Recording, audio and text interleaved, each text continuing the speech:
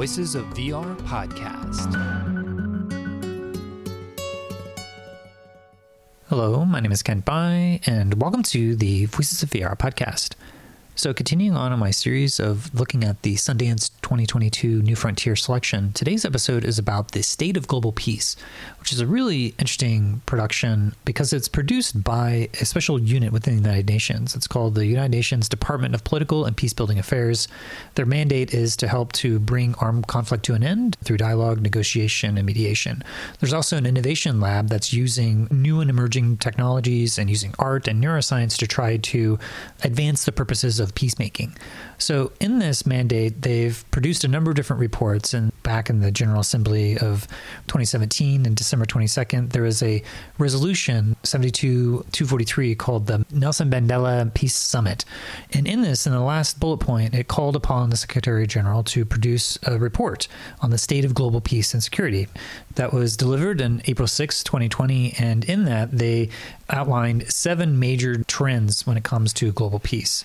Some of those are human mobility and refugee flows, economic relations and trade, general wealth inequalities, civic participation, digital technologies, climate change, and peace and security, and then disarmament and regulation of arms.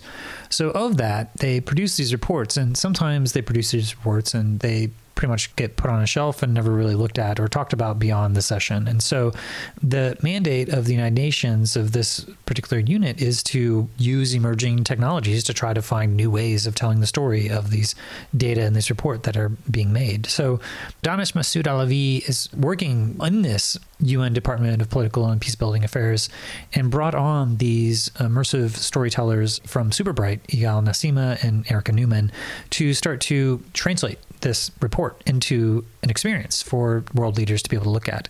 So this experience is available if you want to download it and check it out before you listen to this podcast. I'll have some links down in the show notes. And there's also, after you listen to the podcast, there's an additional half-hour presentation that they gave as a part of the Sundance New Frontier Artist Statement, where they took that as an opportunity to talk about some of their further work that they're doing, which they mention here briefly, but they go into a lot more detail into that video, and I'll be kind of summarizing it here at the end.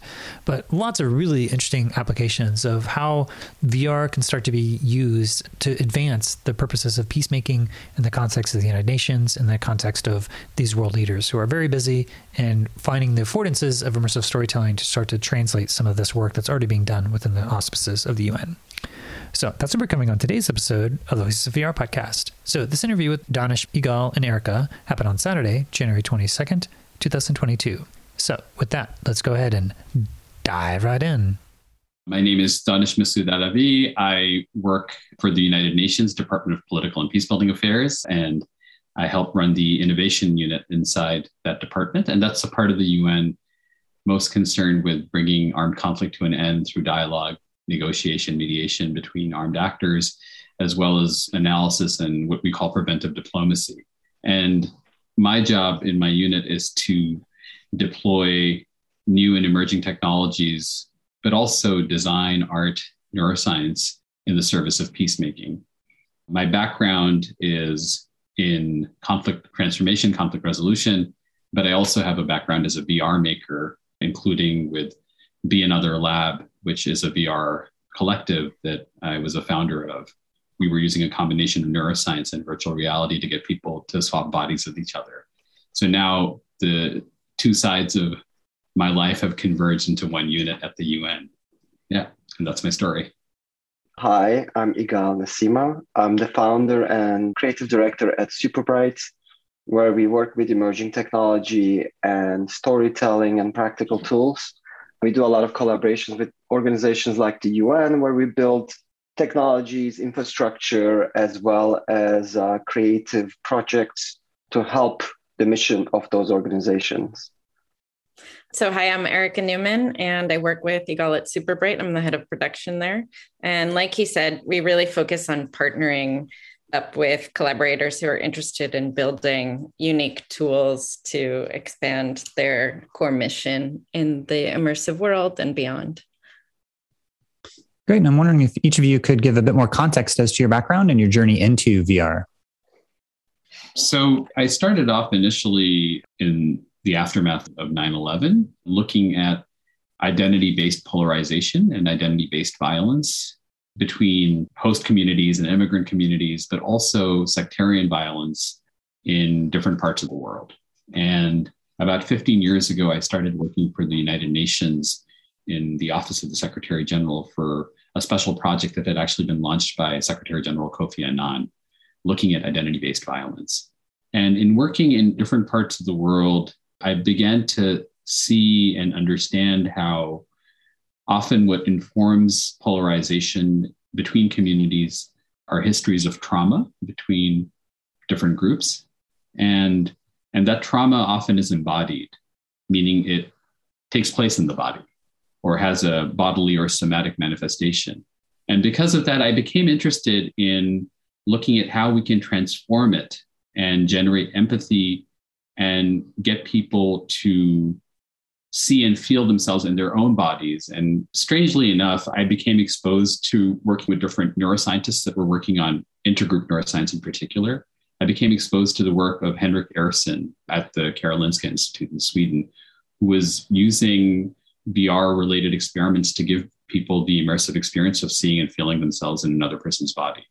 And that combined with some other work that was going on at MIT, where I later became a fellow for a few years, I thought to myself, well, why don't we build a setup where people can easily swap bodies with each other using this experimental neuroscience setup that's called the body transfer illusion. And that was my point of entry into VR. That was the beginning of Be Another Lab, where I was a founder. And essentially what we started to do is work with artists to engage in these sort of techno-shamanic performances where someone would come into our lab at a film festival like Tribeca, for instance, and put on some gear, some maybe haptic devices, some fancy cameras, et cetera. And they'd open their eyes, and from a first-person perspective, they'd see themselves in another person's body. And then we'd use bone transducers and different types of speakers to also use audio and give people the immersive experience of hearing the other person's voice as their own. Bone transducers, as you may know, are specific types of speakers that use your body as a device to transfer sound. Now, we did that with, as I said, in the artistic context, but also in the research context, working with intergroup neuroscientists. We also started working with communities that would invite us in order to use this as a device to engage with other communities. And I was doing this while working full-time at the United Nations. I was kind of moonlighting as a VR artist and researcher. And then in continuing this type of work, what I realized is that a couple of things. One, of course, this could be used in a more serious peace-building context, but in order for that to happen, more research needed to be done. Because if the UN recommends that a community uses this type of technology, then we have to have good evidence on the basis of which to make such a claim. But separate from that, I also realized that immersive experiences and immersive technology can also be used to brief decision makers that are making consequential decisions about conflict settings. For instance, you have members of the UN Security Council, which is the main body which is charged with overseeing international peace and security, that makes decisions about these things. And often members of the council are unable to travel to conflict zones because of cost or logistics or the global pandemic.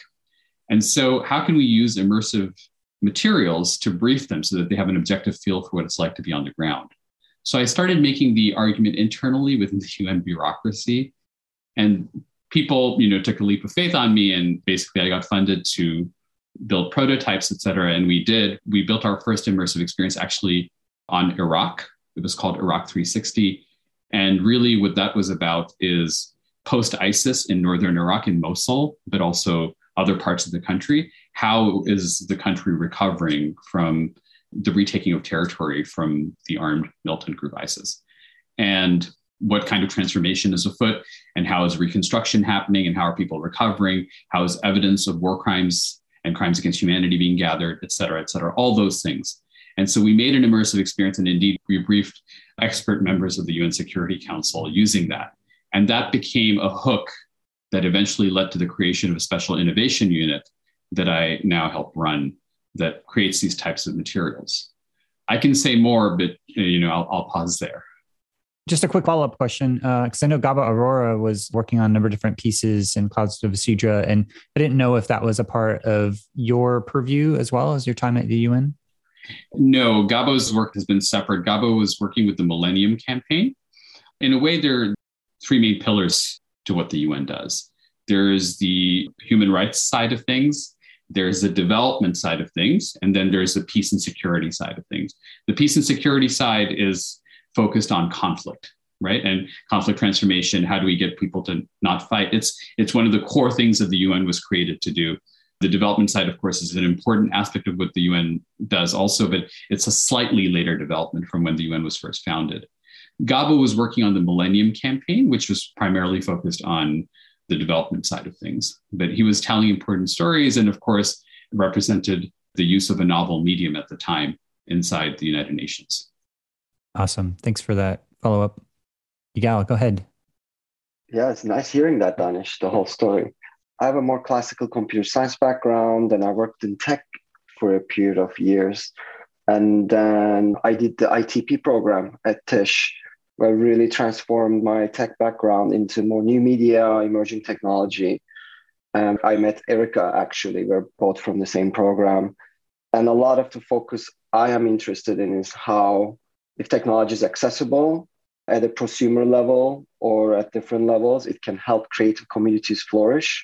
So a lot of the work we do at the studio is at the R&D level, where we explore new technologies, find tools, build tools, and make it available for other people to use them in their projects or collaborate with them a lot. You know, it's like the idea that you don't need a fancy camera to shoot a good movie, right? Like handheld phones and early cameras changed everything.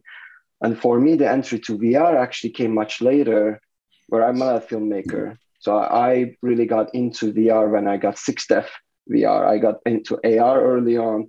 When I got my hands on Vive 6DEF headsets, I was blown away that now embodiment was truly possible and avatar. So I did a ton of work in the social VR space. That's what I've been teaching at ITP actually for the last 3 years, which I'm very, very, very interested in, this idea of bringing people in VR, theories of embodiment, early projects like Second Life and all the theories that emerged from there. And it's a continuation that now it's skyrocketing. So the studio itself is really focused on multiple tiers. So we're not really just an immersive studio. We focus on like machine learning, infrastructure, VFX computing, graphics computing. But we try to put all these things together to the projects we do at different scales. And where we find technology to be our medium, and we find it very fluid and very nice to work with. And then every day we're trying to make projects that we feel like can tell a really compelling story, but doesn't have to be incredibly high production or super expensive. Finding there's like a really nice niche between medium as an experimental output for us. And then we do a ton of projects around, storytelling, activism, journalism. So we try to like cover different mediums and try to stay in the cultural space as much as possible. But, at the core, we're like genuinely excited about all the things happening in tech on a daily basis. And you've worked on previous VR projects before. Did you work on Zikr, or maybe you could just mention briefly some of the your journey into VR as well? Yeah. So I designed the social VR of Zikr, the whole ritual of bringing 4 people together in VR. It was one of my early experiments. I worked with Ken Perlin at NYU for a little while when they were working with HoloJam and doing like experiments at NYU. And then I also built The Day the World Changed, which was another social VR memorial for the Nobel Foundation based on a documentary story on the bombing of Hiroshima at the Tribeca Festival about 3 years ago. So we have a body of work around the space that is in the festival and storytelling circuit, as well as we're working with Erica with 180 galleries and 30 museums and launching a big social VR platform for galleries and museums to publish exhibitions online in VR. So we have like multitudes of projects that we work on at some really large capacity, and some of them are shorter projects that you might have seen in festivals before. Cool. Thanks. And Erica? Yeah. So my path to immersive technology specifically, I think, has been a bit circuitous and in parts happenstance. In undergrad, I actually studied linguistics, which in a lot of ways, I had no idea what to do with, and I didn't really have any understanding of where I was going to go with it. I just loved it. And I think at the core of that is human identity and communication and expression through language and other forms. And And I think that is kind of a thread that I've realized has carried me through to technology and immersive technology. So I sort of fell into the experience marketing world and digital, a lot of web early on, a very long time ago. And I loved creating experiences for people that enhanced whatever people were doing in the real world and connecting across divides that not necessarily could happen in person. But I didn't really feel that I was doing much in that for, sort of that thing, like, what am I doing in the world? But so I kind of came across ITP as a program where I met Igal, and as he kind of spoke about earlier. And there was just kind of a magic in the community there that pulled me in the second I walked through the doors. And I was like, I just want to be part of this community. I don't even fully understand what everybody's doing with all these new technologies, but I don't care. I'm just going to start and learn. And it really was a transformative experience for me. And I tried a lot of things there. And I wasn't necessarily super into VR there. It was really early days of it becoming more accessible to consumers. But I was really into accessible technologies, whatever form that took, giving people who new experiences through other sensory experiences that you can create with technology that they couldn't necessarily experience just using their human body. And that's something that's really interesting to me. So I worked in experiences after ITP, and then kind of through a mutual friend, put Igal and I back in touch. And, we talked, and I started working at Superbright, and it just immediately felt like this really good fit. And that's where I really, really started digging into VR and immersive technologies, was with Igal at Superbright. And I think the social VR aspect of it and the heavy focus on that in the studio and of Igal's is something that is really important to me and keeps me wanting to explore that space further.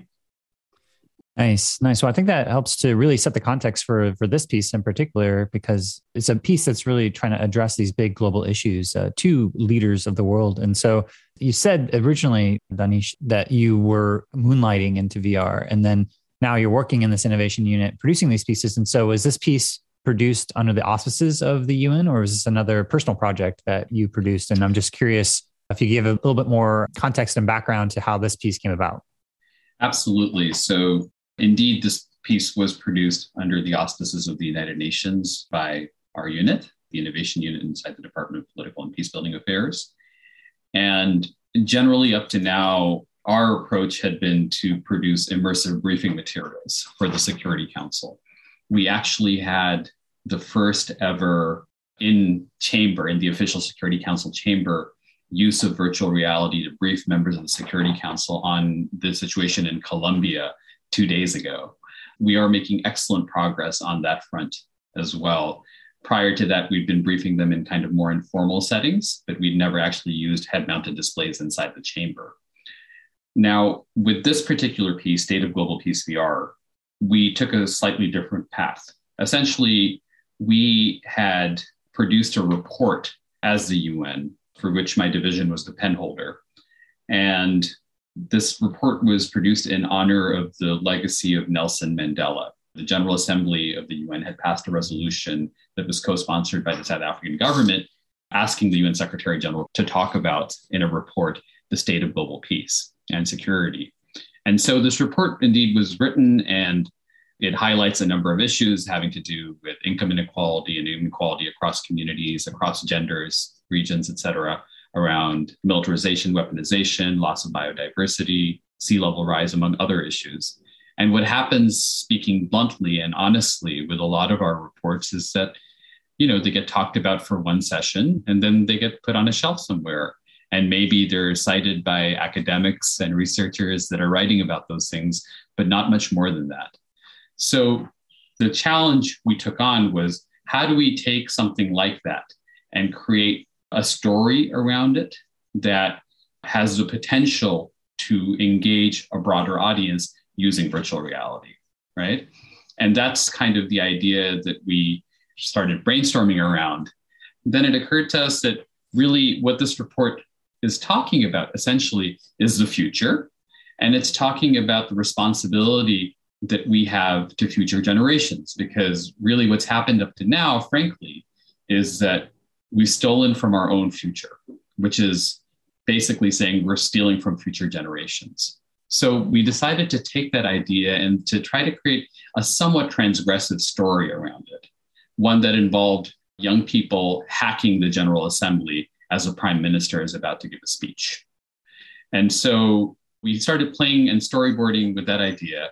And eventually we came up with this whole concept where literally from a first person perspective, you are the prime minister of a country.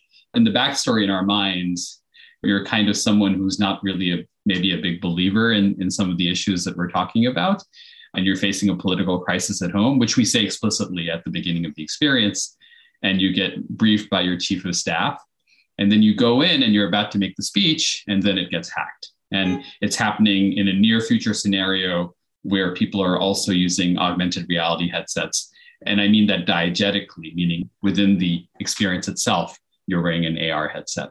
And then essentially the students then school you in the things that I talked about, loss of biodiversity, sea level rise, weaponization, and income inequality. But each time they talk about those things, you have a very, very immersive experience of what they're talking about, where they actually visualize for you so you can experience it in a visceral way. And I say all this because what we wanted to do is just use all the affordances that come with the technology to tell the story in a powerful way, to, of course, reach a larger audience, but quite honestly, to also communicate internally within the UN that maybe there's a better way for us to get our message across when it comes to these global issues that affect the entire planet and entire species. Yeah.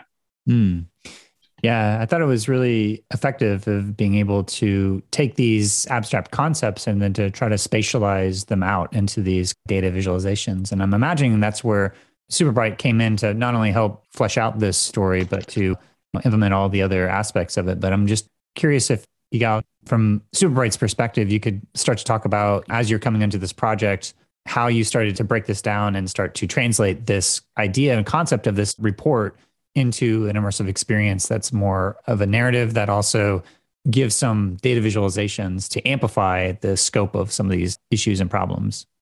Yeah, sure. You watched the piece. I think, when we started talking about the project, it is a massive report. And there's a lot of things happening in that report. And there's a lot of quantifiable things that report is talking about. And it's quite serious. These are really quite serious issues. And they have a lot of implications. So taking that content and translating into something that people will see created a lot of friction and conversations and how we need to approach this challenge. And to me, a lot of things that we care about, I think with Erica too, is, making things more experiential for people, because a lot of our approach to data visualization is visual and analytical. Its purpose is to show us some visuals that we can digest as quickly as possible to get a message across. As is aesthetic, if you go to Google and search data visualization, there's an aesthetic to that medium. And we wanted to break that down a little bit to make it feel like much more experiential, where you are in the data, you are experiencing something that you should feel maybe something that shadows you, and to talk about inequality, or you should feel the sound of armies when you're talking about militarization. It shouldn't be just like a visual understanding of a concept or reading data. So that was like a ton of iterations of trying to make that happen within the resources we have. And the whole production of the content, it follows the same principle. Like whatever we're using at that point, whatever is accessible to us, having conversations on Zoom with the students and directing them in a certain way that we're accustomed to communicating in that day and age. And then working with the data visualizations to feel like you're in the middle of it, rather than outside looking at that issue from distance, right? That is the feeling that we want people to perceive, that they are in it, right? I think that's why this medium is great, because you're experiencing something. And then once you put it in front of them, what we hope people will get out of it is like they have a moment to feel like what the implications of disappearing of bird species might feel like, rather than seeing some numbers changing in front of them or some graphics changing in front of them. I'm curious to hear your perspective as well, Erica, as you're coming onto this project, and how you were starting to get oriented to this challenge of doing this translation. Yeah, immediately I was just really excited about the prospect of creating a storytelling piece to bring to life something that, even as reading it myself, there's shocking facts in there and people need to know them, and people are not reading that. It's not really getting out into the world on a larger scale or being processed by people, when they're reading it as facts on a written page. So I think it was just really exciting and definitely felt really challenging in that sense. One aspect that I found really challenging that Yigal sort of touched on was, obviously none of us are teenagers, but we're creating a narrative piece that includes those voices, and felt it was really important to represent those voices in an accurate way that did them justice. So one of the first things we did when we had the concept and a late script down, but we ended up reaching out to the United Nations International School in New York and connecting with students there.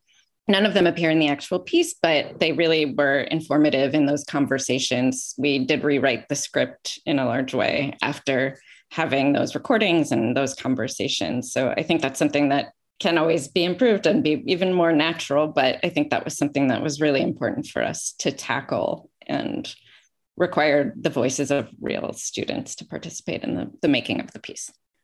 Yeah, one thing that I found striking in watching the piece was, this is a piece that's going to presumably have world leaders be watching this piece within the context of the UN. And then right off the bat, you're giving a provocation of how presumably so often the UN may be used as a political device to divert the attention away from what's happening in their home country. And so kind of make a lot of grand statements into an international context, but to really the purpose of that is to not actually do anything, but just to serve as a way to divert attention away from other things. And so just curious if that's something, if that's a deeper dynamic there that you face in terms of almost being discounted because it's for whatever reason not being taken as seriously as it should. So I'm just curious if you could maybe comment on that, because that's quite a provocation to start off the piece, setting the context, trying to deconstruct maybe some layers of barriers that are preventing people from actually deeply listening and hearing some of the messages that are coming out in some of these reports. I think that one of the, metaphors that's useful here is to look at the UN Secretariat building itself as designed by Oscar Niemeyer and de Corbusier. It's shaped like a mirror that faces east and west. And the idea being that it reflects the world, which, put from a slightly different perspective, in my view, also means that the problems of the world are not separate from the problems inside the UN, right? It's really a reflection of the world. So whatever exists in the world that is skillful, unskillful, maybe informed by delusion, also comes to the UN, right? And that's a hard thing to admit, but it's true. It's hard to admit, I think, particularly because we are a norm-setting institution and people look to us as a norm-setting institution. So, of course, member states use the UN for all kinds of ends. And particularly when it comes to the General Assembly, all kinds of statements are made from that podium. That said, indeed, as you say, it's so important that we rise above those things and really stress what's important. And it's not like a puff piece. It's not some kind of communication strategy. These things are real. And that's what these kids are saying in the piece, where, if we don't address this, we're going to basically cross a point of no return when it comes to the climate, when it comes to species loss, when it comes to the future, when it comes to also climate-related displacement. I mean, some of the figures that are cited in the piece, they're all real. They're all real. Much of the script, actually, I wrote also from what's already been said by the Secretary General, by Antonio Guterres, our Secretary General, in different instances. And so it's interesting. At a deeper level, I think that just to connect this to an earlier part of my life and my own journey, with Be Another Lab, I felt we were running a smoke and mirrors operation using virtual reality, using neuroscience to get people to touch their own bodies and the bodies of others and connect with people that they wouldn't connect with otherwise. In this instance, I feel that I'm running a smoke and mirrors operation using virtual reality to get people to give a damn about things that they should be giving a damn about. Yeah, that's a really provocative Oh, I don't know, Igal, if you wanted to jump in.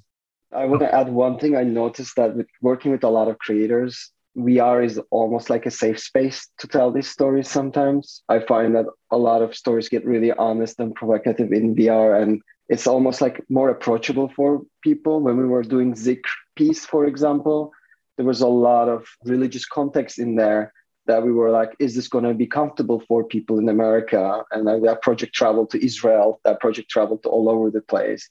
And we find that people entering VR as a medium and facing these issues or different contexts they might not be comfortable suddenly are more open to hearing it. And I think this is a good example of us writing a script that is much more honest than just like trying to promote something as a mission of the UN. I just want to add, just to elaborate this important and beautiful point that Igal is making, is that there's a suspension of disbelief by virtue of this medium, right, that we encounter. And what I'm interested in is this inversion of the subject and object inside an experience. So in the case of swapping bodies, I open my eyes and from a first person perspective, I'm in someone else's body, right? So I, the person who's observing the experience, I'm also the object of the experience, right? And we tried to do something similar with this first person perspective prime minister experience, right? Where you're going in there, you're the subject as well as the object in a way, and people are talking to you in this very direct way. And because they're through the immersive experience and kind of cutting off from the world, the dawning of a head-mounted display, there is that potential, and there's also a kind of vulnerability that's there when you're cut off from the world. And that, I think, is extremely fertile and generative in terms of, hopefully, in my view, spurring action, or at the very least, changing how people see things.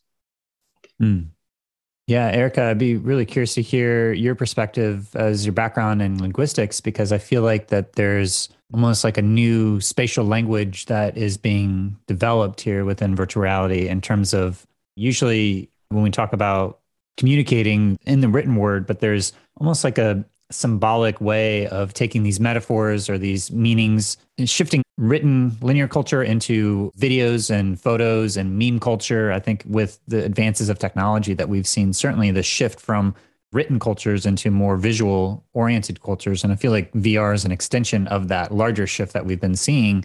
And yeah, I'm just curious as a linguist, as you start to look at the language and the grammar of storytelling, say from like film, translating some of those different concepts into the spatial medium of VR, and how you as a linguist start to think about the medium in that way. Yeah, I think that's a really, really interesting question. I'm going to do my best to answer. I do think it is extremely fascinating to live in an age where there are a lot more mediums for expression besides the spoken and written word. And I think throughout human history, there are so many other intangible forms of communication that happen in person. But with the advent of digital technology, even just the telephone, you lose gesture, you lose microfacial expressions, you lose all these other visual and other types of intangible cues. And I do think modern times and introducing a lot more visual communication to the common lexicon for people gives more types of people a means of expression. It's a lot less limiting to people who have been trained in the written word or know how to articulate and express themselves through whether it's experience or education that not everybody has access to. I think it opens up a lot of different brain styles to be able to communicate with each other and express themselves artistically and just even on a basic social friendship or other kinship level. So I think that absolutely comes into play in VR. And there's a much deeper meta understanding of that now, tools that people are starting to use more actively and more consciously, but I think we've probably only scratched the surface of that. Yeah. Yeah. Well, what I find interesting about this piece in particular is because it is more directly and explicitly talking about these big global issues and in the political context. You know, this is a piece that the intended audience are going to be people who are in charge of these governments and making laws in their regions, but also as a global community trying to coordinate efforts to be able to address some of these big complicated issues. A way that I've been thinking a lot about these intersections between all these different domains of collective action, looking through the lens of technology, there's Lawrence Lessig's, he's got this pathetic dot theory where he starts to lay out some of these different realms.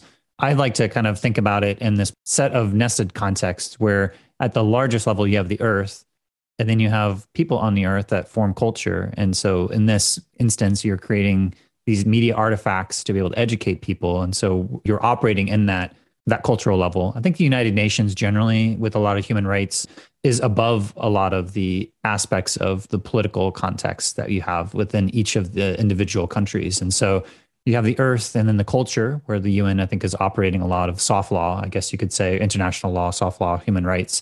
And then you have the laws of each of these individual countries that are dictating what happens in the context of their country. And then within the context of that, you have the economic dynamics.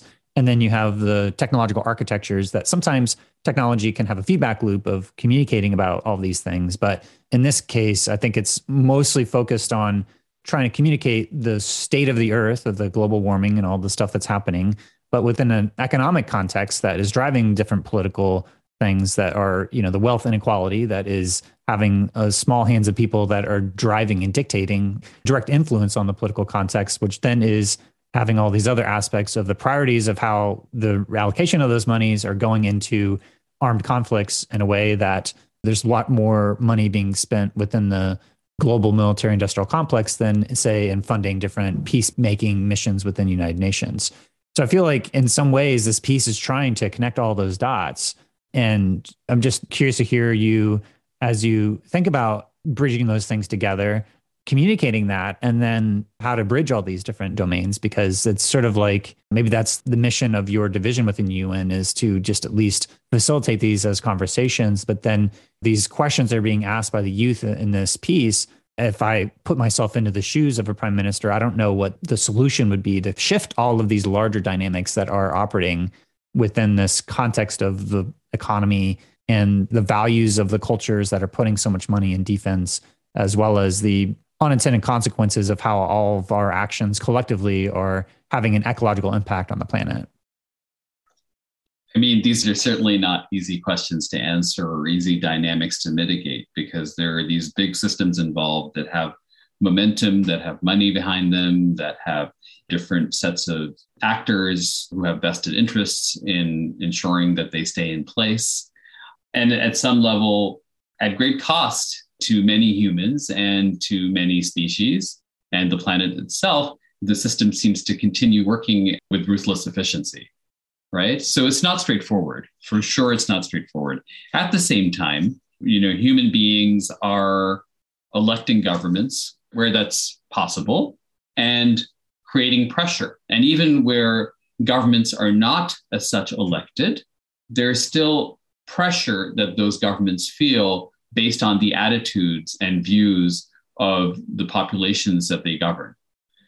And so the question for me often is, how do we shift things in such a way where that pressure begins to increase, where there's enough awareness and enough motivation for the governments to do differently, right? Because the cost is too high. I mean, we can't solve all the problems in one go. You have to do with this what you would do with a tricky problem in math or physics, right? In quantum mechanics, for instance, or in astrophysics rather, when we want to model how a universe would behave, or even how an iron atom would behave, all the electrons in an iron atom would require us to have, if we were using a quantum computer to simulate an iron atom, all the electrons in an iron atom, how they're interacting with each other, we'd need a quantum computer with as many atoms, as many entangled pairs as the entire solar system. The point is we'd need a very, very large computer, an implausibly large computer, to be able to simulate just an iron atom's electrons. So what do? We break it down into simpler problems, and we simplify, and we approach those problems individually. And I think something similar needs to be done when it comes to these complex issues and these complex systems, when it comes to, kind of defense, weaponization, militarization, spending on those things. I mean, there are complicated dynamics, of course, but, for instance, one of the things that happens in the EU is that a lot of the EU member states don't spend as much on defense. And one of the reasons why they don't spend as much on defense is because the electorates that elect those governments don't think they should spend as much on defense. Now, there are complicated corollaries that come with that puts pressure on, of course, the United States, for instance, as an example, when it comes to global geopolitics. However, that's interesting, right? The fact that is the dynamic is interesting to look at. When it comes to loss of biodiversity, I mean, one of the things we were trying to show with the visualization is, I don't know what the right term is, but like the reticulate, maybe, nature of life on Earth. Or, as the philosopher John Muir would say, in nature, when you try to take anything apart, you find that it's bound fast by 1,000 invisible cords that cannot be broken to everything else in the universe, right? And so that kind of understanding, I think, is something that can only come to individuals if we also create openings for them to experience nature and to have those mysterious, ineffable, meaning indescribable experiences in nature so that they feel more connected to it. I think the way we've designed the world and designed our experiences that is one of atomization and isolation, and we need to break out of that. I'm not the only one saying that. These aren't my ideas or new ideas, but I think these are important ideas that I'm citing. And I guess the overarching point that I'm trying to make, again, is approach each thing individually and see how we can create transformation within that, one by one, and that has to be a collective exercise. And certainly the United Nations, although it has an important charter and mandate, and the fact that it exists is very important because you need a global coordination body, also has a limited margin of maneuver. We have to understand, as you well know, that the Security Council has the permanent 5 members: China, the Russian Federation, the United States, France, and the UK. And all those members have veto power, for instance, right? So what the UN can and can't do in different conflict contexts even is limited by that. And those pressures translate into what kinds of actions the Secretariat itself can undertake, right? This is a reality. And so, yes, the UN is important. Yes, the UN should exist, but what the UN can do, we need to understand what it can't and can't do. And then we also need a broader community to mobilize and engage and address these problems one by one. Mm-hmm. Yeah, Yigal and Erica, I'd love to hear any reflections of the challenge of trying to be provided 15, 20 minutes as a piece to be able to connect all these dots. You have data visualizations around global wealth inequality. You have the amount of money that each of these nations are spending collectively on military defense spending. You have the ecological impact of the world and how it's destroying our biodiversity and our ecosystems.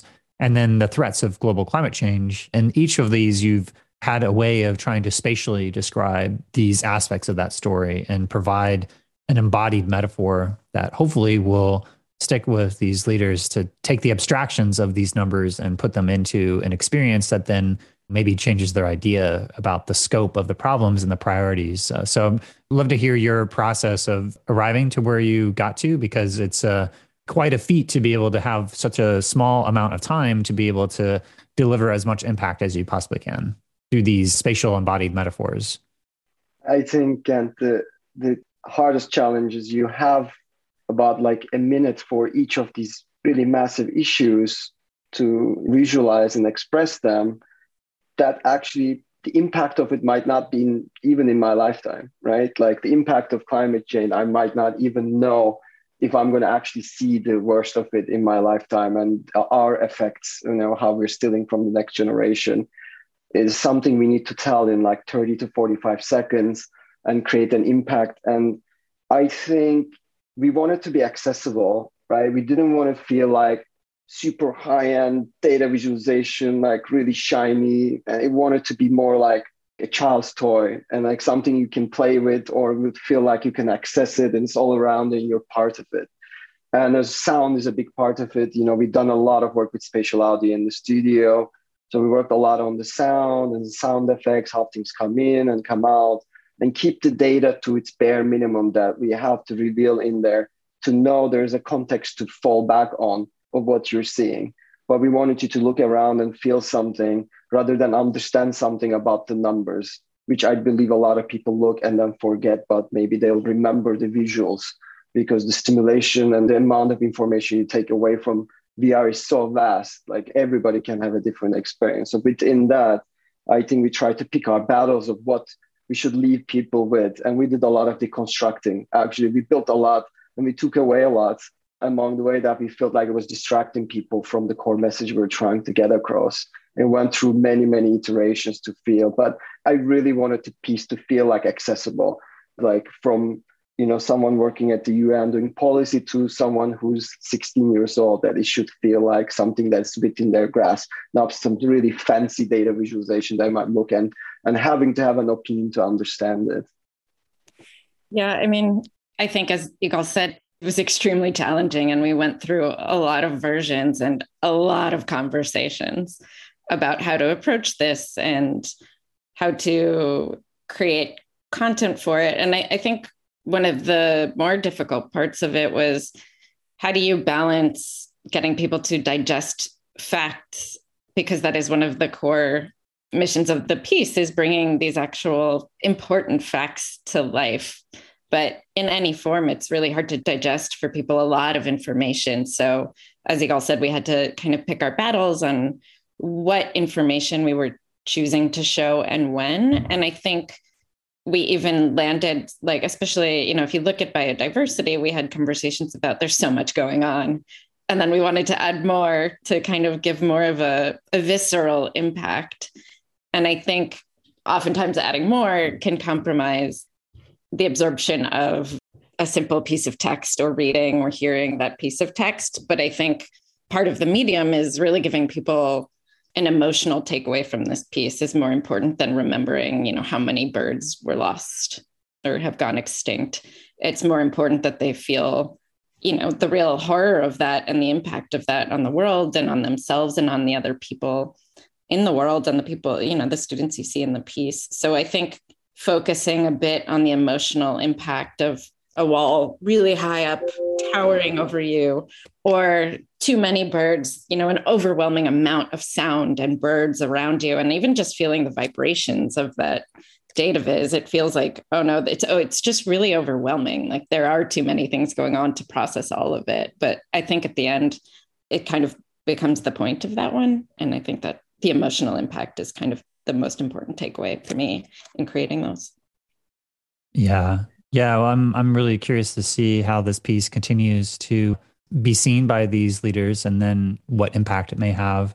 I guess a follow-on question in terms of the next steps is, there's a piece that When You Wake Up to the End of the World that was talking about nuclear proliferation and produced by Games for Change. And there's a piece that's showing here at Sundance New Frontier in 2022. But one of the things that they're doing with Games for Change is having a whole impact campaign so that they're trying to set forth, okay, if this is where you're at, here's what you can do to be able to take something where on the surface may not feel like we have a lot of agency when it comes to, say, nuclear proliferation. And it's such a global political issue, but to have the culture be able to take the next steps. And so I'm wondering, as you start to deploy this as a piece, what the onboarding is going to be, what the offboarding is going to be, what they're primed with before they go into this experience. And then if they're coming out of it, like have a select set of things they can vote on, or is it tied to any specific legislation, or is it like, here's the report where you can read more information? Or I guess when you think about the impact approach of onboarding and offboarding people onto this, I'm just curious how you approach that. So, I'd welcome, of course, my colleagues' thoughts on this. I'm going to break the question down into multiple parts. And in terms of what broader agenda does it connect to? It connects to essentially this thing that the UN under the current Secretary General has put out called the Common Agenda, which in his view, and in our view, as a planet, we're facing our biggest test since the Second World War, right? So either we break down or we break through. That's kind of the idea. And so the Common Agenda, of course, is this fleshed out, well thought through document that outlines what actions we need to take and sets forth a set of recommendations and a vision for the future. And that goes at every level, right? Governments, private sector, civil society organizations, citizens, et cetera. In terms of the onboarding and offboarding of this experience in particular, that's something that we're actually still working on. We're trying to see what are some of the ways in which we can engage a broader community, engage a bigger group.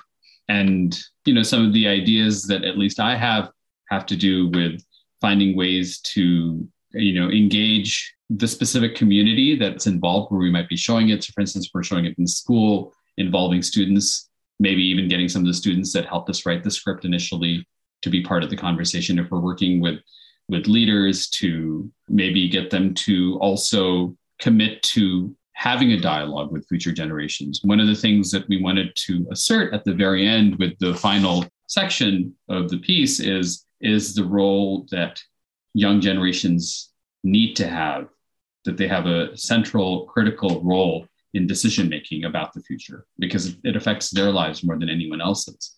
So we want that dialogue to be taking place, and we want people who are decision makers to assume the role and responsibility that they should be assuming in the face of the challenges we're facing. That's definitely one part of it. And then another part of it, in terms of next steps in the future, from my perspective, is also our kind of entry into the metaverse generally as the United Nations, and thinking about how will the UN moving forward engage with the metaverse. And in that regard, we've also been collaborating with SuperBright in building a mini version of the UN in the metaverse that we initially believe can potentially be used as a space for dialogue when conflict parties are unwilling because things are too polarized, or unable because of the global pandemic or cost or security to meet in person, that they can meet as embodied avatars in a virtual space and talk to each other and engage in different types of priming exercises in order to work toward intergroup alignment. Oh, wow. That's really interesting to hear that. Yigal and Erica, I'd love to hear any thoughts, because for me, as going to these film festivals, there's this process of building installations and trying to create a magic circle that people start to enter into this world. And then when they put on the VR headset, then they go into the next layer of the inception of the story that you're telling. And then there's the aftercare that comes when you come back out into that space. Before you go back out into the wide world, you have another opportunity to have a magic circle that transitions from coming out. And so I don't know if you've put any thought, have any ideas around onboarding and offboarding installations or rituals, magic circles when it comes to this piece.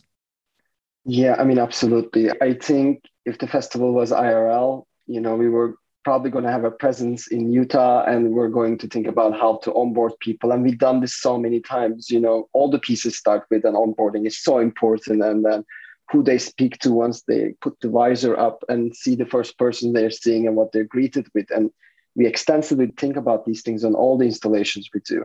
And I feel like this project has now two paths. One is it's going to go to different events and maybe call them activations or festivals. And the piece can be fluid enough that it can fit different contexts because it's talking about a wide range of issues that it can target. So I think we're probably going to have multiple endings with multiple messages that can be transformative in these things and can be almost like a diplomatic educational tool that Danish can use for a long time for education and awareness. And then I would love to design an installation, obviously, at some point where people coming to the green room, in this moment of waiting in the green room is like the anticipation and hearing the crowd and the anxiety of presenting at the General Assembly. I was telling Danish, not many mere mortals go and do a speech there, right? It's like a iconic thing to be able to go up there. So how do we reflect that anxiety of waiting and putting someone like, hey, you're about to go make this speech, and coming off that speech, the adrenaline, how did it go? Did it go? Did I get my message across? I think those are the things we would actually really work with. I don't know if you tried Zikr, but we had people take off their shoes and there was recitation playing in the background. And the day the world changed, there was a whole installation around. And afterwards, we gave people little tiny origami cranes. So we really think about extensively. And I'm sad this project does not have an IRL component, but I do think we're going to have to figure out what Danish is saying, how this piece is going to live in now what people calling, the metaverse or the world of all the immersive experiences living online, and where it should link to after they finish the piece. And we're probably going to change the onboarding a little bit to give that emphasis on that we aren't there to onboard people on. So they have to really get in that mindset. And I do feel like people have a pre-notion when they see a UN piece. I think there's an expectation of what they'll see, and this piece might be subverting that a little bit, I'm hoping. It's not just like a narrative promotional piece. There's a little bit more in there. Yeah, it's got provocations and narrative that's different. And Erica, I'd love to hear any thoughts that you have on that. Yeah, just thinking about before and after, I think is especially at a festival is one of the most challenging parts. There's no way to fully mitigate the feeling of coming out of a VR headset, just the way that the technology affects your brain and your vision when you take that headset off. Lighting is a really important part of that as well, I think. And I'm not, to be totally honest, perfectly convinced in a festival environment where there's a lot of background noise and people walking around that there's ever going to be a really, really full solution for giving people that transition. But I think it's really important to do as much as we possibly can to give them a smoother come down out of the experience. It kind of reminded me of one of the more intense VR experiences I've experienced in a festival environment was called the Collider. I believe it was at Tribeca 2 or 3 years ago.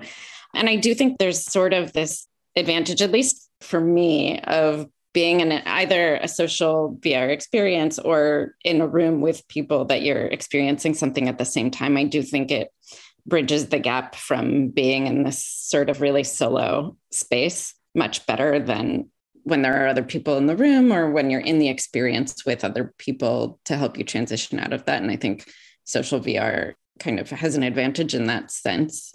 It's more natural.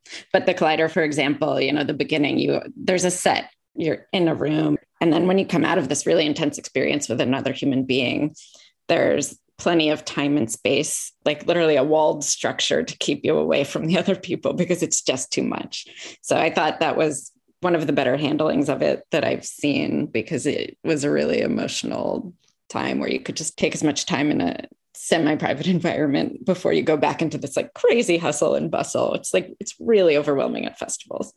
But I think the literal layout and necessity of that is never going to fully be solved in that environment. And then at home is a completely other challenge because you don't have any ability to influence what somebody is doing before or after. So I think there has to be more thought about how those experiences begin and end when somebody is just, there are no variables in their real worlds that you can control around that. And that's a different question. Yeah. I'd look to say the Museum of Other Realities and how they've handled the virtual showing of some of these festivals where you go into like a space and then you go into another space. And so it's almost like Inception where you're going into a virtual world and then into, which I think is in some ways probably a good metaphor for the metaverse of what it may feel like of going into these various different spatial environments that allow you to go from one to the next. In a similar way that I think that there's a lot of lessons to be learned from the film festival community in terms of the onboarding and aftercare that I think it'll be interesting to see how that gets translated into this overall experiential design to be able to communicate this. So I'm very curious to hear how this continues to progress. But just as we start to wrap up here, I'm curious what each of you think the ultimate potential of virtuality and immersive storytelling might be and what it might be able to enable. In my view, what I'm currently interested in is how do we use immersive technologies broadly in order to essentially get people to really care on the one hand. One of the things that we've been playing around with, for instance, is using augmented reality with actual physical reports. So for instance, when you work on a particular Security Council mandate, for instance, as I was working on Iraq at the height of ISIL and the fall of it, I was producing a report for the Security Council every 3 months, every quarter, along with my colleagues in the UN mission in Iraq. And one of the things that I eventually built a prototype for was, kind of using some kind of augmented reality thing that you would just put your phone camera on the physical report, the 40-page report or whatever, and you'd get a visualization of the key points. Why? Because often what ends up happening is that decision makers, because they're so overloaded and oversubscribed, like all of us, they don't actually have the time to read a 40-page report. What often happens is that people just use the find function to see if their country was mentioned and what context was it mentioned in. That's the unfortunate truth. And so how can we use augmented reality to visualize things and make them exciting? And, here are the key decision points that you should be caring about, right? What this is asking you to decide on, that kind of thing in the simplest sense. But then more deeply, I'm also interested in how we can transform the internal ecology of human beings using immersive technologies. from those who have experienced trauma, from conflict, or from other forms of exploitation or abuse, getting them to reconnect with their bodies, reconnect with somatic experience, use body movement and embodiment that's nonverbal as a form of transforming that pain. And then in addition to that, how can we use augmented reality, ambisonic experiences to get people to become re-enchanted with the physical world, with nature, with life, and stronger interspecies connection, right? In all kinds of environments, from the ocean to tundra to forests, whatever, right? And as a way of, again, transforming the internal ecology of people. Put differently and put rather succinctly, how can we use immersive technology to meet people precisely where they're at and take them on a journey? And I think another important aspect of this is also some of the work we're doing with our metaverse play is also looking into the idea of biometrics and psychometrics, in terms of getting readings and providing neural feedback as well to people as to where they're at and what we would suggest for them. Of course, they decide what they want to do, which of course is also a whole ethical conversation as well. But I think that's what I'm interested in, the direction I'm interested in going. I hope I don't know what the future of the technology is and that people are way more creative and visionary than anything that I could say right now. But when it comes to the metaverse and other sort of virtual social spaces, one hope that I have is that we're not, as humans sort of pathologically do, trying to recreate everything that we already know and already have in the real world and design spaces and interactions in the exact same way. Because I think the magic of it and the accessibility of it to so many people will be not locking us into the norms and the patterns that we already have. So, I think core to that is how does the world make the creation of that technology more inclusive and more representative? You don't always have to have imagery, which you don't always have to have sound. You can use vibration. You can use all of these other ways of communicating, coming back to your question earlier, that I think the people who have been doing so much creation of world infrastructure can't be the ones solely in charge of creating the metaverse. And I do think we're at danger of that happening very imminently. And that is something that I really hope we find a way as a community to overcome and don't succumb to, because the people who have access to creation is still very limited. And yeah. Yeah, just to add to what Eric is saying, and through our mission, to kind of what we do on an ongoing basis, I think I'm hoping we're reaching a place where content creation and building and accessibility of technology and creation is becoming easier and easier, right? I think the growth of any medium, like the tipping point on the net with all the net arts and every expression and emojis and GIFs and everything else come at a tipping point that everybody is able to contribute content at such a extreme high capacity that we're amassing a language on a consistent basis. And I do hope that the same thing is going to happen in VR as well, that anybody can start creating content, easily access, contribute, and partake, within the promise of all the things happening with Web3 technologies and exchange of currencies within the digital realm and exchanging content. And when they come together, I'm hoping that we're able to create a lot more content and it's going to be much more accessible to people. And then I think we're going to see a lot more interesting things happen. I think that is what makes it really exciting to me in the seeing how much the technology has evolved since 2016, where these headsets started coming to consumers. I feel like a lot of technologies we're seeing right now been around for 20 years. Second Life was here, I don't know, almost 2 decades ago, I don't know, maybe a little sooner than that. And we're seeing a repeat of that being adapted to the headset. Okay, great. But I think there's going to be a lot more happening now. 3D content is getting easier, deploying it getting easier, AR is getting easier. So I think that's where I'm going to get really, really interesting to me, where to what Erica is saying, we're going to start getting beyond to what early storytellers are making or the first functional experiences in the enterprise happening. And we're going to move to a lot of different things that we have not thought what people would do now. And that becomes really exciting for kind of the tech side of things.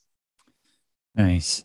Yeah. And is there anything else that's left unsaid that you'd like to say to the broader immersive community? I think Danish was a catalyst to put a really group of amazing researchers to talk about UN's initiative as part of the presentation at the stage at Sundance next week.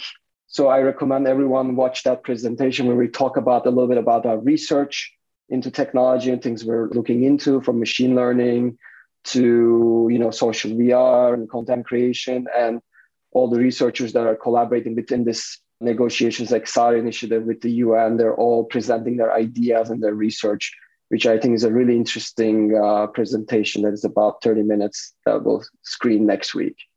On my side, I just want to say that we have a lot of stories to tell, and we're constantly on the search of skilled storytellers. Just within a 6-month time horizon, we have a piece coming out about the war in Yemen. We have another piece coming about climate change and sea level rise in the South Pacific. And that one is wonderful because it involves looking at the world from the perspective of Indigenous communities and having Indigenous epistemology inform solution making. But, just to give you a range, but we're constantly looking for storytellers. And, we can solve the issue of resources, but we need to tell things in an incontrovertible and powerful way. And so think of this as an invitation to the VR community to come to us and to engage with us, to tell stories much more powerfully. Because frankly, as the United Nations, we bring the world together. And so there are a lot of challenges that we need to be talking about. So please come and please connect with us. And we want to hear from you. I think that sums everything up. Yigal touched on exactly what I wanted to add, which was the UN's and Danish's team and his approach to creating these stories and spaces is through collaboration as a primary way of working. And I think that's just an extremely important point to emphasize. And there's no type of storyteller or creator that's left out of that scope. It can really come from a lot of different angles. And that's just key to making them powerful and telling important stories. Yeah, well, this is a project that I'm really excited to see, how it continues to evolve and progress. And Danish, just a quick follow-on question is, are some of these experiences that you're talking about, are they going to be made widely available for anybody to watch? Or how can people get their hands on some of these different experiences to see what you've been working on? So we have like a public-facing website called futuringpeace.org, like future ing, FUTURING peace, futuringpeace.org. Where we put up a lot of these experiences. And indeed, our aim is to make them public facing, even though they may initially be used to brief members of the Security Council. And some of our pieces have that intent in mind, to be more briefing material oriented. And to be frank, they can be a little more dry for that reason. But there are other pieces that are just trying to put out an important message and an important story and an important experience that needs to be talked about. For instance, this piece from the Asia Pacific region, from the perspective of Indigenous communities there. So please connect with us. And also that website is a good way to connect with us directly as well. And then our email is dppa-innovation@un.org. My email is masoodd@un.org. Awesome. Yeah, I just really excited because there's the hard data that you're producing in these reports, but then to use the medium of VR to be able to translate this into either an experience or a story, which I think is really, for me, one of the ultimate potentials of VR is to be able to use it to be able to address our relationship to each other, our relationship to ourselves, our relationship to the world around us, and the relationship to all these other ideas and aspects of reality that we need to be aware of. And I think you're bringing all that together with not only this piece, but these future projects that you're working on. So yeah, Danish, Yigal, and Erica, thank you so much for joining me today on the podcast to be able to unpack it all. Thank you for having us. So that was Danish Masood Alavi. He's the United Nations Department of Political and Peacebuilding Affairs, and he's helping to run the Innovation Unit. Also, Yigal Nassima, he's a founder and creative director of Superbright, and Erica Newman is head of production at Superbright. Also, I think it's worth mentioning that Danish was a part of Be Another Lab, which was doing a lot of really innovative experiments with the body swap. And you may have heard these different experiments that from a neuroscience perspective of being able to do perspective taking across different perspectives and genders, really innovative and interesting work and kind of moonlighting doing this, it turns out, while he was still maintaining his day job at the UN. So I have a number of different takeaways about this interview is that, first of all, Well, this is probably one of the more exciting experiences that I saw just because of who's going to be watching it. This is a challenge to try to take these big issues and try to symbolically translate them into an immersive experience. And when I look at the report that this was based upon, there's a number of stuff that is maybe more abstract or, in the context of trying to do a 10 or 15 minute experience, it's hard to comprehensively translate all of these different concepts into a spatial experience. But there are some aspects of the wealth inequality and the degree to which that these different countries are spending on armaments and the amount of resources they're paying to be able to build up all these conventional weapons versus how much money is being put towards the UN peace building initiatives that are there, as well as the climate change and the ecological devastation that's happening, from both the species that are being destroyed, but then you're standing there in the United Nations and it starts to fill up in water to speak to these larger issues of global climate change. Lots of other things that were not necessarily included in the context of this experience in terms of human mobility and refugee flows and other aspects of economic relations and trade, although the wealth inequality starts to get to that to some degree, civic participation, digital technologies, and other aspects of disarmament in terms of nuclear weapons and whatnot. So, this is a 30-page report, and when I look at their original report and see the immersive experience, just to see how there are some aspects of this report that are easier to translate into a spatial embodied metaphor. And also just the larger context of this experience, you're standing there giving a speech to the UN and you get hacked because, you're wearing this augmented reality glasses and then you have basically like a floating Zoom call with all these students who are telling you various things about what they think about the context of these larger dynamics. So I think that it's very interesting to see how to start to create an immersive experience out of this content and then the onboarding and the offboarding, and to maybe try to tie together some of the dots for how these big, large issues are getting collapsed into an individual experience, especially in the context of this report, which is at the state of global peace and security. And so there's going to be aspects of onboarding and offboarding. And just like there are ways that this experience can apply to lots of different contexts, there's going to be lots of different audiences that are going to be watching this and lots of ways to set the proper context before they go in and as they come out. So that's something that Superbright is going to continue to iterate on.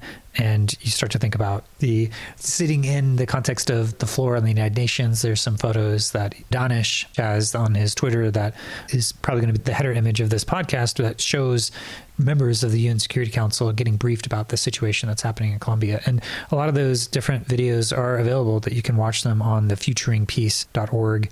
And I'll have some links down in the show notes so you can start to dig into some of these as well. And there's also going to be a half-hour video that showed at the Sundance Artist Spotlight that I asked if they could make that available because it was such an amazing recounting of all the other aspects of what they're doing in terms of working with neuroscientists and using the virtual reality context for furthering aspects of peace building and negotiation. You can imagine if there are two folks that are fighting and if they meet on each other's land, then that may not necessarily be a safe neutral zone. And how virtual reality could actually provide these neutral zones where there's not going to be any imminent threat to people's physical security and safety, and they could have a context under which that they're able to talk about some of these different peacemaking ideas, talking about the Umwelt and trying to establish the perspective taking, and are there ways that you can design immersive experiences to start to do that, especially from a neuroscience perspective, and the body swap and Be Another Lab. Again, some of the most innovative, cutting edge applications of neuroscience as applies to these virtual reality context. And so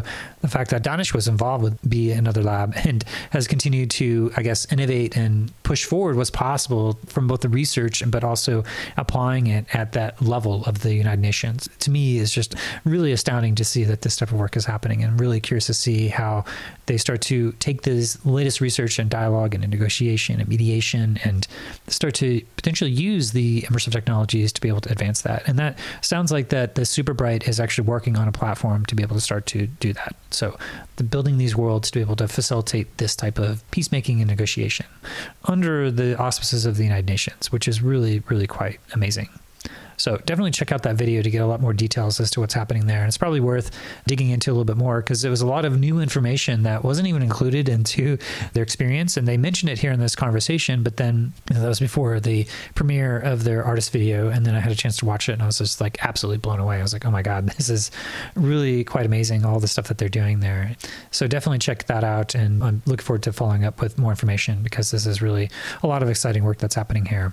And yeah, again, if you want to check out more information, definitely check out their website, futuringpeace.org, so you can see some of the different experiences that they're using to be able to brief different members of the General Assembly and the UN Security Council.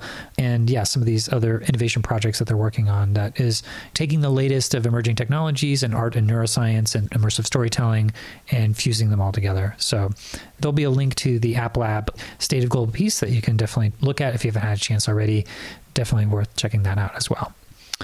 So that's all that I have for today. I just wanted to thank you for listening to the Voices of VR podcast. And if you enjoy the podcast, then please do spread the word, tell your friends, and consider becoming a member of the Patreon. This is a listener support podcast, and I do rely upon donations in order to continue to bring you this coverage. So you can become a member and donate today at patreon.com/voicesofvr. Thanks for listening.